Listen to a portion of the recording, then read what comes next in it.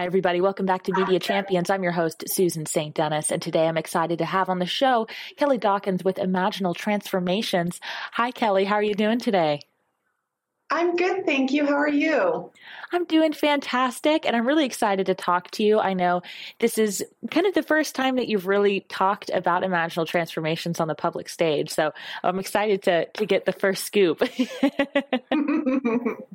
So why don't you tell us a little bit about your company and what you guys do? Imaginal Transformations comes from the name itself, imaginal, and when a caterpillar goes into its cocoon, it turns into a pile of goo, and all that's left are the imaginal cells. And it's the imaginal cells that turn it into a butterfly. And I feel like that's what my company does for people with their social media and their marketing needs, is it takes what you're already doing well and it makes it even better. And it maybe leaves behind the stuff that's not going so well. And so you end up getting the outcomes and results that you really want. That is such a creative name. I thought it had to do with imagination, but that's so much better. What an interesting way to come up with that name. That's so cool. Incorporate a little bit of science in there. So with what you do, right now we're seeing the world of digital marketing really start to explode, especially during the pandemic. I feel like the pandemic has made everything move faster. So for companies that are getting started during this time period, they got started during the pandemic or right here at the tail end, what's your advice for them for bringing about a good digital marketing plan during this time period? What are some tips that you have for them? That's an excellent question. I think one of the biggest things to think about is, what are your clients looking for or your customers looking for online? So if you're a coffee shop, your clients or customers are going to want to know what your hours are, what special coffees you're making, and maybe even what your mask or social distancing policy is, depending on your part of the country. I think some people care more about that than others. But making sure that you post those things online is really important, because I think so many people with the isolation bubble that's going on turn to get their information online, and they don't pick up the phone and call anymore. So it's really important to have your information updated and think about the main questions that people might ask when they're hiring you for your services or if they're purchasing your goods. I definitely think people are looking for information to be a lot more available than it was before. For that exact reason, people are having to rely on the internet a lot more than they were having to rely on those in-person interactions. So I totally agree with you. I think it's really important to have hours, contact information, to have the services you provide shown on the website, told in detail. I think a lot of times people overlook that for the sake of simplicity. And that's, people are looking for a lot more information now. Speaking of that, do you find that customers or audiences today are looking for companies to be a lot better at connecting with them? I feel like I've noticed people are looking for a more personal interaction with the companies that they work with. What have you noticed? Very much so. I think there's a buzzword of digital transformation going on right now. And the essence of that is systemizing all of your data and all of your services and your business processes so that you can individualize the results even better. And it's when you have all your systems in place, it's a lot easier to provide individual outcomes to customers, or to know how to navigate making changes to orders or customized orders. And I think that is something that people very much want right now. And it's not necessarily, historically, businesses have put themselves in the category of B2B or B2C, with business to business and business to customer.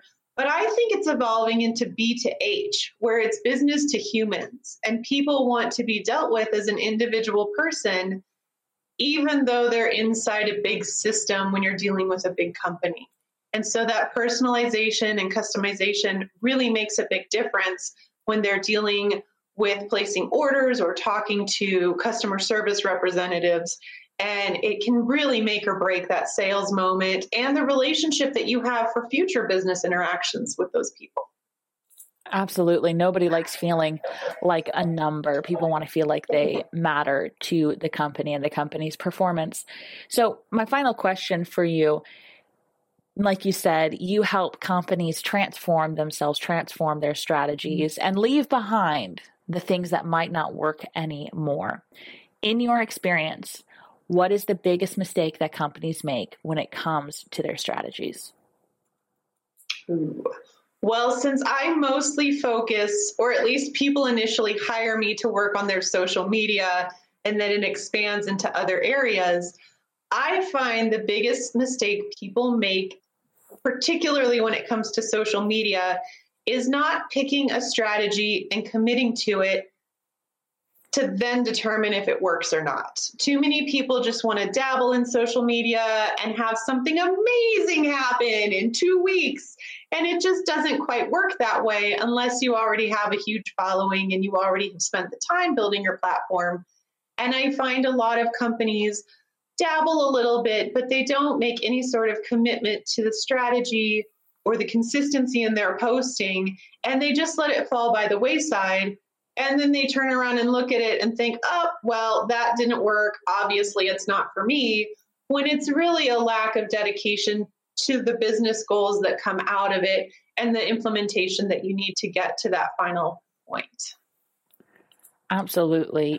I think people have been kind of blinded by the allure of the viral video. And you know what? The internet's a big place, and statistically, it is very unlikely that you will get to experience that. It's not about getting 5 million views. It's about reaching the people that you can and making those connections where it counts. And the best way to do that is with a consistent posting schedule and making sure that you stick to a strategy. Like you said, I think too often companies fail to realize how important social media is to that personalization, to that connection that people are looking for. More so, I would argue, than the helplines or the customer service situation. Oftentimes, I think people judge companies a lot more on their social media presence than on their phone calls, if you understand what I mean. So I think that's a really good point. Absolutely. And I also think there's nothing wrong with wanting to go viral and having that incredible momentary success. But unless you already have a really good social media platform or a website that people then follow up, they see your amazing viral video and then they go to your website or your social media. If you haven't spent the time building up that back end of your marketing and conversation strategy, they get there and there's nothing. So your viral video made a great big splash, which is wonderful, but then it doesn't turn into anything when you don't have the system in place or the customer journey mapped out and the different pieces of that already lined up. So a viral video is great, but it needs to have steps behind it, or I guess in front of it, where when someone finds the video, they can then proceed to become a customer or a client.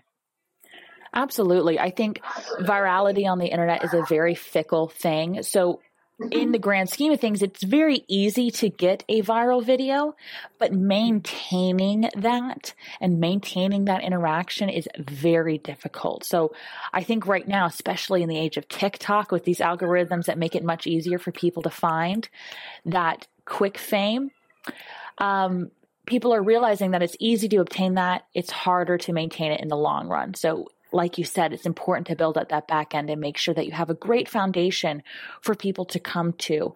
And your work, what you're putting out, reflects that which represents you. So I think these are all really good points, Kelly. I appreciate you coming on here and talking about this with me.